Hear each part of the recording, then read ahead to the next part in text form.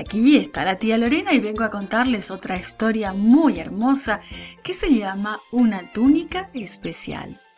El versículo para memorizar dice: Su Padre, que está en el cielo, dará cosas buenas a quienes se las pidan.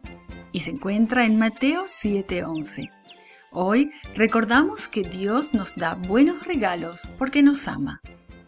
Piensa en un regalo favorito que tu mamá o tu papá te hayan dado. Sabes, el padre de José le dio un regalo especial y así hace Dios con nosotros. José sumergió toda su cabeza en el agua. Salió sacudiéndose el agua y riendo. El agua fría se sentía tan agradable. Cuidar las ovejas todo el día era un negocio muy polvoriento. José sacudió su cabeza hacia atrás y hacia adelante. Pequeñas gotas de agua volaron por todas partes. ¡Ey! ¡Cuidado con lo que estás haciendo!, le gritó furioso su hermano Rubén. ¿Es José?, lo llamó su padre. ¿Dónde está mi hijo José? Jacob tenía muchos hijos, pero amaba más a José. Papá Jacob era anciano y su hijo menor le daba muchos motivos de felicidad. José no era como sus 10 hermanos mayores. Ellos peleaban y algunas veces le causaban problemas a su padre. José era amable y siempre decía la verdad. Estaba lleno de gozo y contentamiento en todo lo que hacía. Hacía que su padre sonriera. José se apresuró para ver lo que quería su padre. Jacob tenía un regalo especial para José, un hermoso traje nuevo. Hecho de muchos colores diferentes, era una túnica finísima, de la clase de ropa que solo usaba un príncipe o una persona especial. José deslizó sus brazos en la túnica. Pasó las manos por la suave tela. Le gustaban especialmente los brillantes colores. «Gracias, papá», dijo suavemente.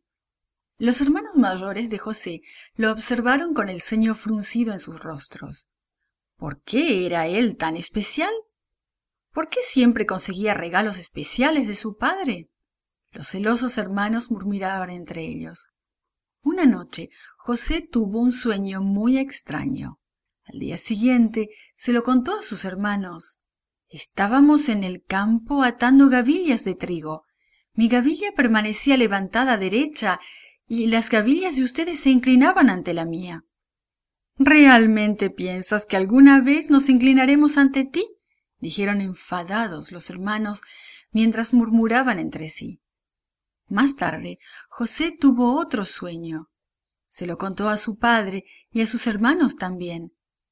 Vi el sol, la luna y 11 estrellas que se inclinaban ante mí, dijo.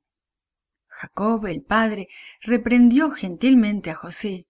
Dime, ¿realmente crees que tu madre, tus hermanos y yo vamos a inclinarnos ante ti?, le preguntó. Nadie entendía el significado de los sueños de José, pero Jacob no los olvidó. Años más tarde los recordaría y comprendería. José fue bendecido al recibir muchos regalos de Dios. Dios le dio padres que lo amaban, y Dios también bendijo a José con el regalo de poder interpretar los sueños. Dios guió la mente de José y le dio buenos pensamientos. Dios te ama a ti y también te bendice con muchos regalos. Él te da buenos pensamientos y Él te ayudará siempre a hacer bien las cosas.